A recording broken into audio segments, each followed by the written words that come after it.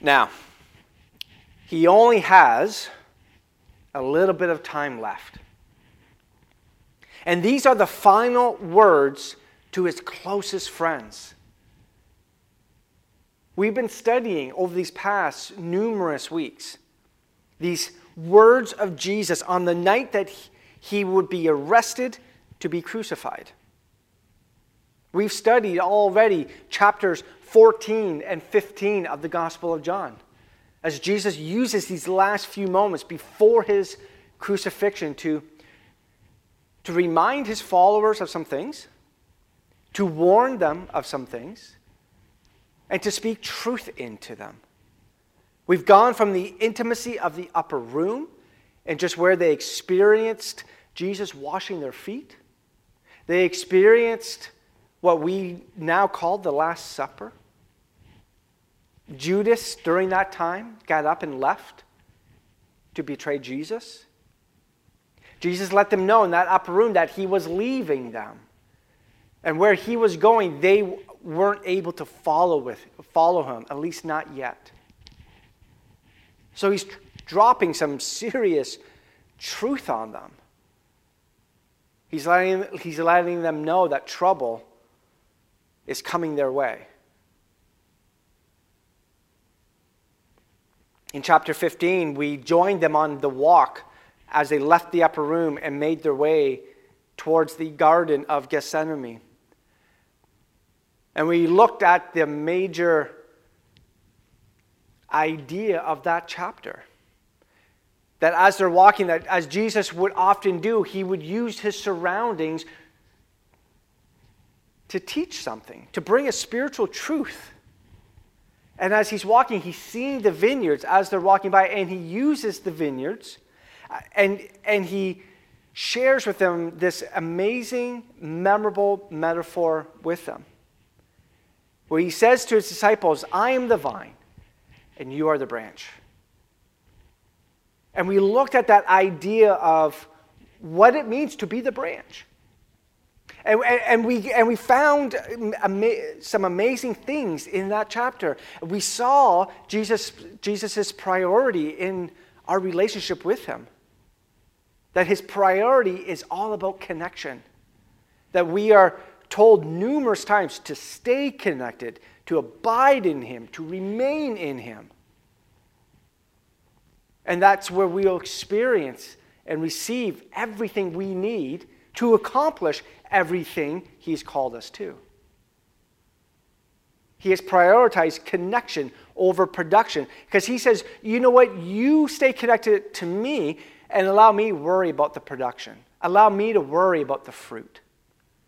Because he says, if you disconnect from me, you can't do anything.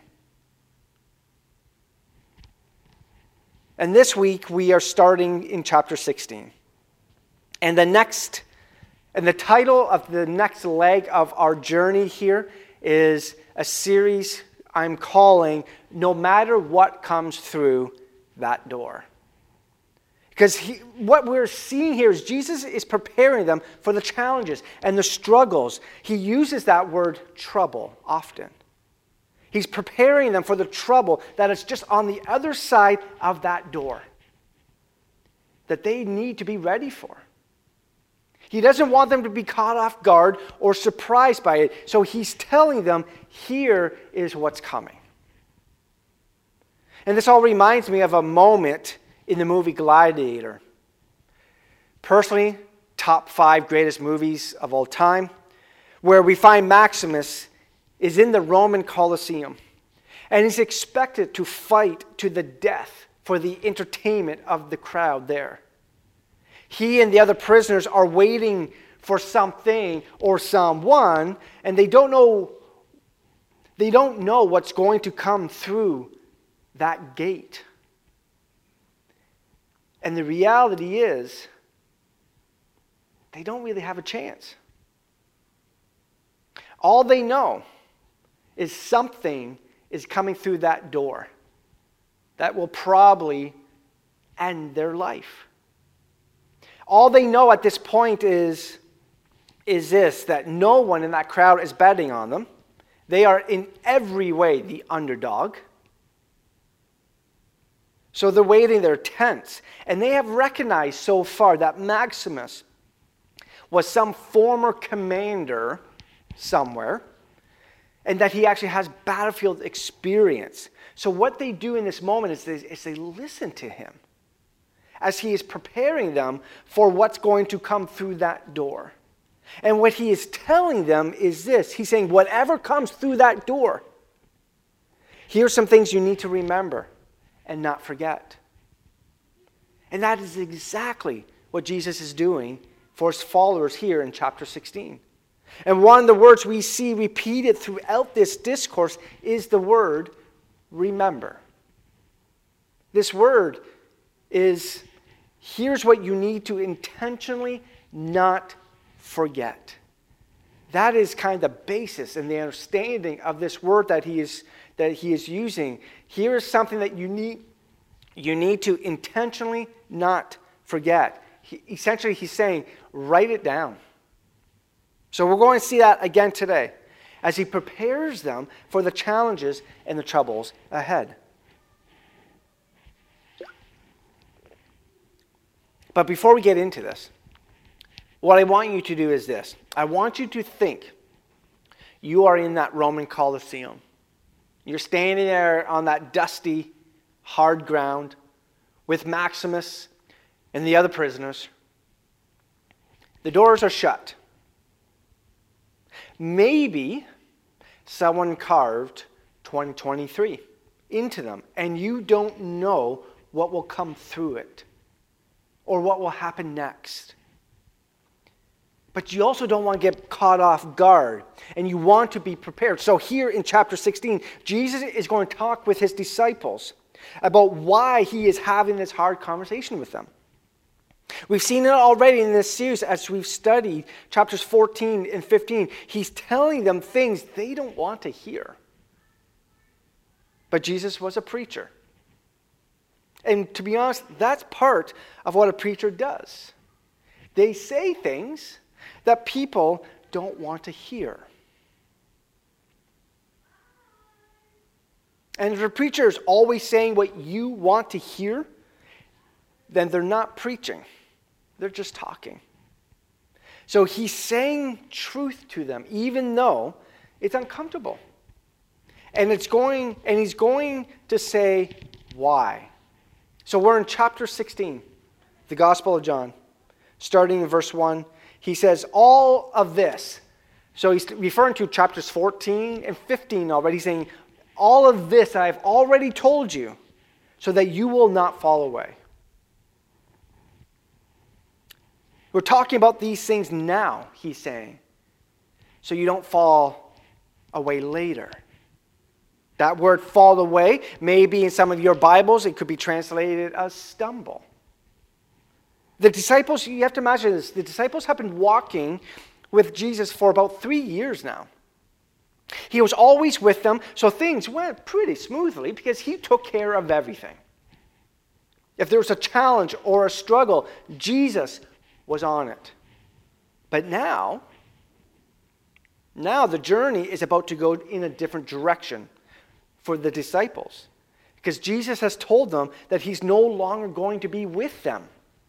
And now, because of that, he's warning them about what might make them stumble.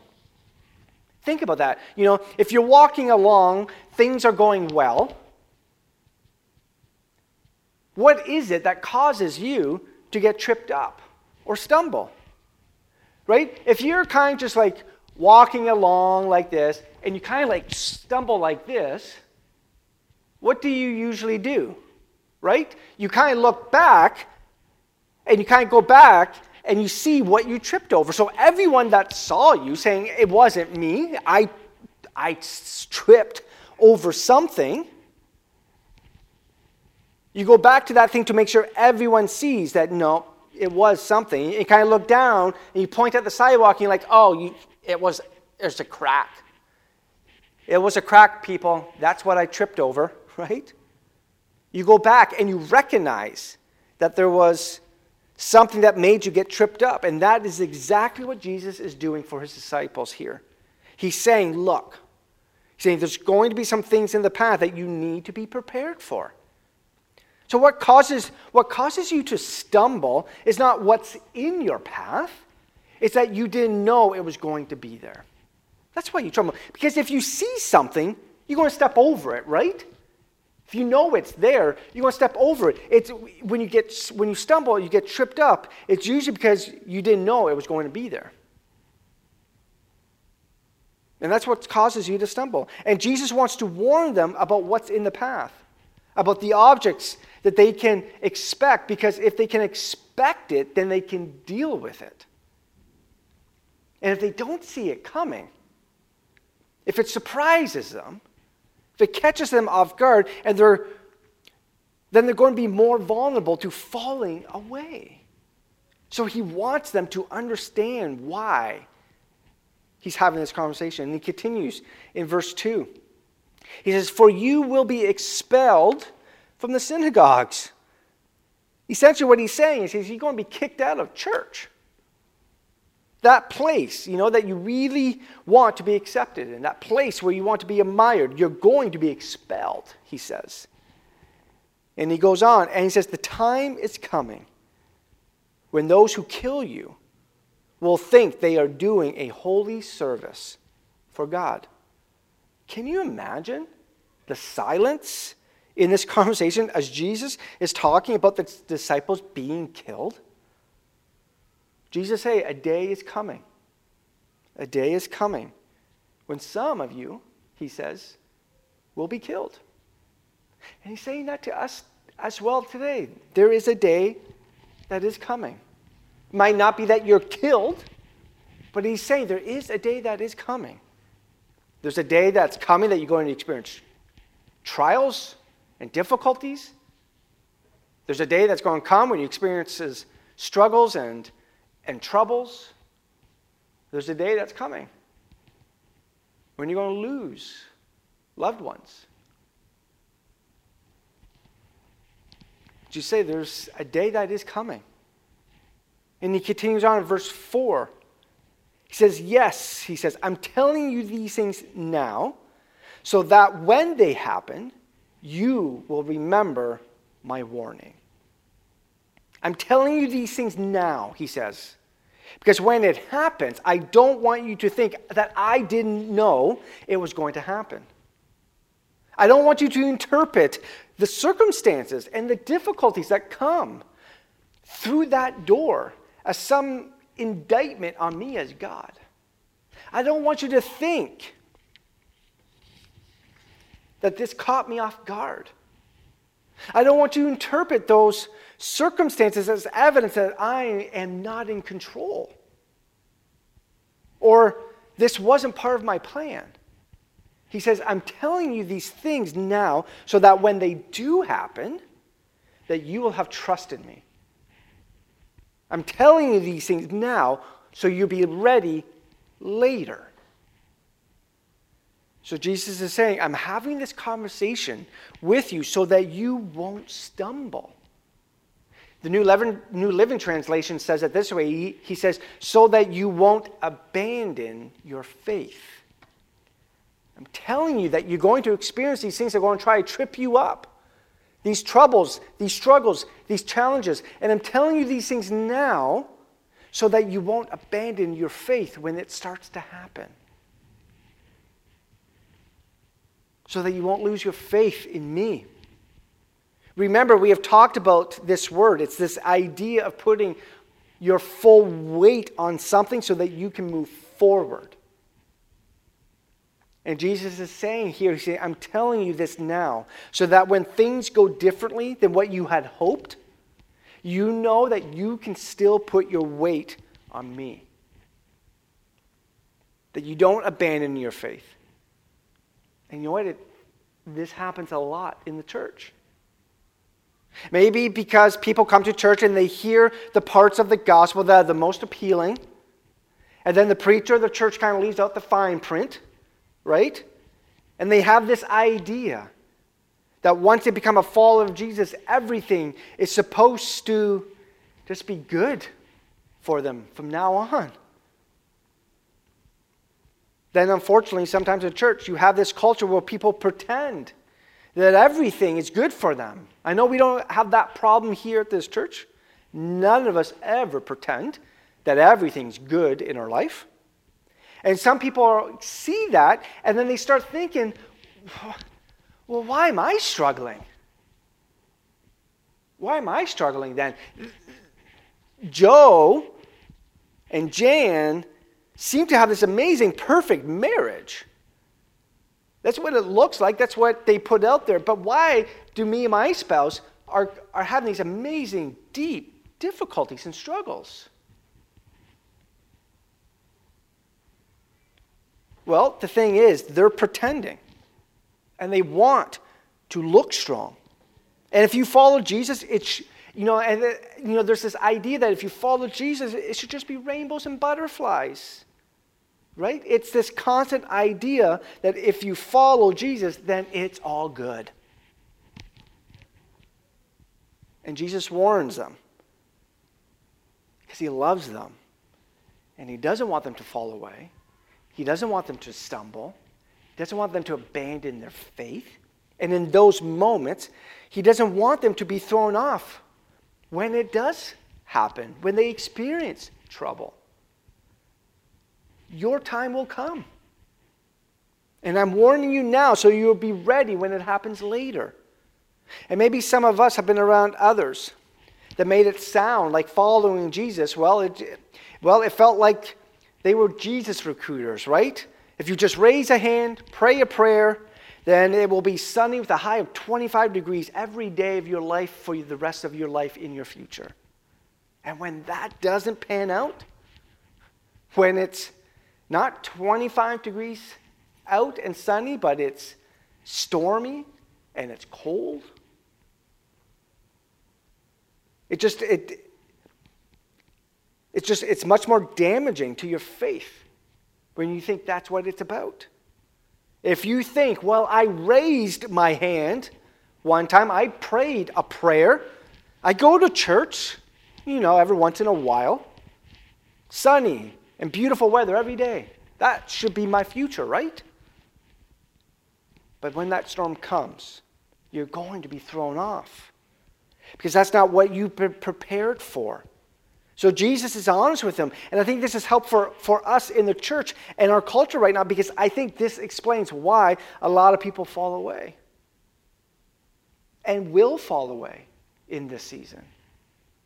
A sociologist named Christian Smith studied why people drop out of church and why they fall away from their faith. And here's his conclusions in his study. He says this. He says that many people call themselves Christian. They self-identify as a Christian. But the religion that they are practicing isn't Christianity. Instead, it's what he calls moral therapeutic deism. Moral therapeutic deism. And here's how we can define that. And it's this. It's this idea of worshiping a God who blesses people who are good, nice, and fair, and helps believers be happy and feel good about oneself. That's not Christianity, people. That's not what it means. That's not what it looks like to be a follower of Jesus. It's not, you're good. You be good and God will make you happy for the rest of your life. That's not it. And I'm sorry if I'm bursting some bubbles, but that's just not it. Jesus tells us to take up a cross and to follow him. He says we will identify with him in suffering. So when that doesn't match up, here's the way Christian Smith puts it. He says, when this naive and coldly utilitarian view of God crashes on the hard rocks of reality, we shouldn't be surprised to see people of any age walk away. Be ready. Be ready. So you don't fall away. So you don't stumble in your faith when you really need it the most. So Jesus only has this little time left.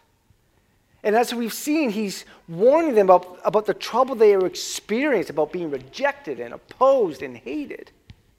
If you read this discourse all the way through, and if you're like me, you're waiting for it to turn a corner here, right? You keep waiting for it to shift a little bit. Like, hey, he's going to turn the corner and say, hey, you know what? You guys can do this, right? But he never shifts.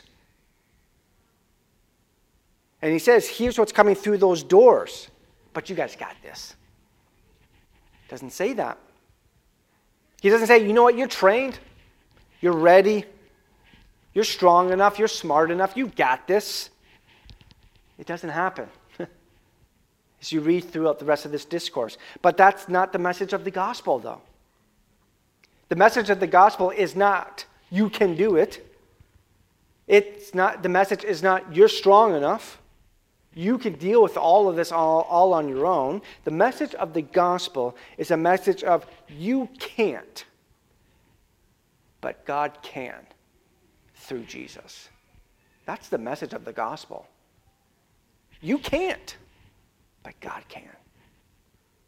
And this is what Jesus does. He gets them to this place where they start to realize that. The worst thing that could happen is for them to have this false sense of confidence that says, you know what, I got this. I don't need to be prepared.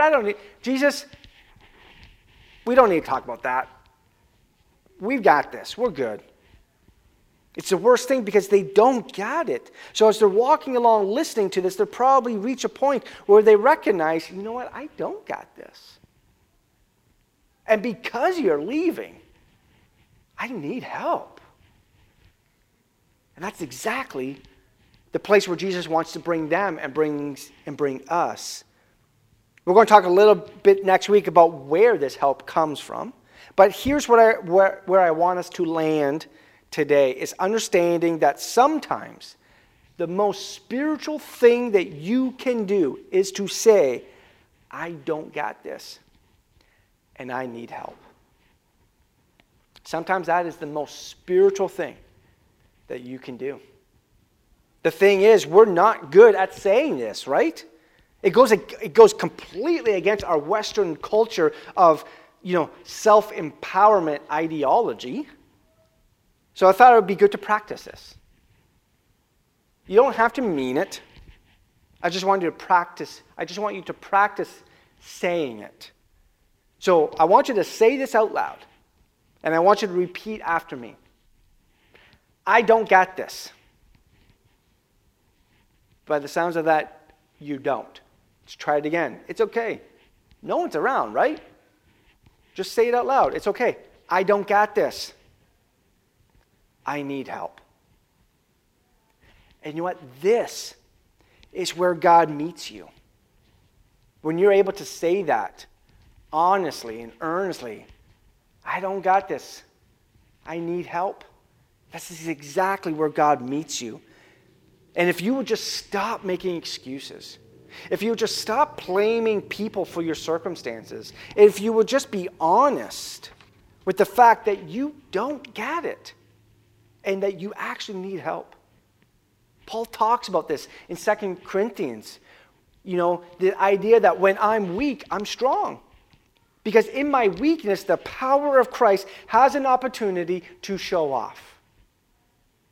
When I say I need help, I'm opening up that door for the power of God to be demonstrated in my life. I think this is probably what got Peter in trouble a lot, definitely even in this same evening. Because earlier in the evening, Jesus has been with him in the upper room. And after they ate, Jesus had this awkward conversation with Peter, right? You remember that conversation? Where Jesus kind of said, hey, Peter, just so you know, before the rooster crows, you're going to disown me 3 times. Just letting you know. Peter was insulted. And he's like, nah-uh, not me. Maybe some of these guys, Jesus. Definitely not me. What is he saying in that moment, really? Well, what Peter is saying is to Jesus, it says, I got this, Jesus. He's expressing his confidence in himself. And you know what happened. later on with that story. He didn't have it. He didn't at all. And for many, this is the story of our lives.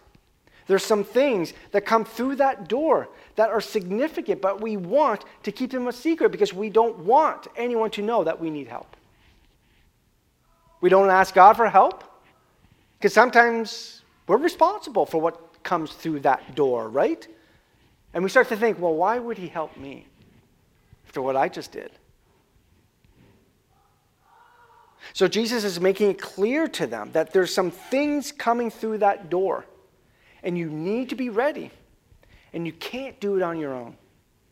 In the Old Testament, there's a story about the battle between the Israelites and the Amalekites in Exodus 17. What you need to keep in mind is that at this point here, as the Israelites are going to this battle, at this point, the Israelites had zero training for battle. Remember, they've just spent hundreds of years being slaves. Zero training, zero preparation, zero experience. In this battle with the Amalekites, it looks like this is an easy win for the Amalekites. So Moses says to Joshua, he says, you be the commander here, and you go to battle. He says, for me, you see that hill? I'm going to go up this hill right here. And while Moses is up there, he raises his hands in prayer. And at some point, he realizes that when his hands are raised, the Israelites are winning. They're gaining ground. But when he lowers his hands, they start losing momentum. They start losing ground. They start losing the battle. And I wonder at what point where Moses saw that. It's like, wait a second. He's like, oh, wait a second. And then like, oh. You know, like the moment he realized, because of that, he gets some support, right? He gets some support to help him hold his hands up because he knows he can't do that on his own. His arms are going to get tired, and eventually they're going to start going down. And he's realizing the moment his hands start going down, the Israelites are losing.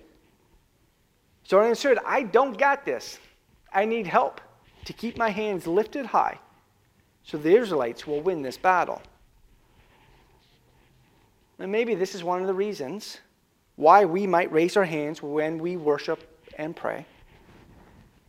And I know that expression might make some uncomfortable depending on your experiences and your upbringing. But really, it's an expression of weakness. It's really what it is. Like, think about it this way. Think about when you had a smaller child, right? And a child lifting up their hands, looking up at you like this to be taken care of. It's an expression of dependence. It's physically saying, I need help. It's a posture of asking for help. So here's what we're going to do. During our final song, I want to invite you to take the posture of Moses while we worship and pray,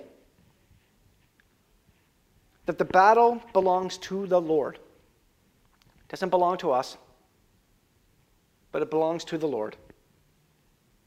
That I don't have what it takes. You know, there's too much going on right now. I can't fix these things. My strength and my confidence needs to be in Christ. So sometimes, the most spiritual thing that you can do is to say, I don't got this, and I need help.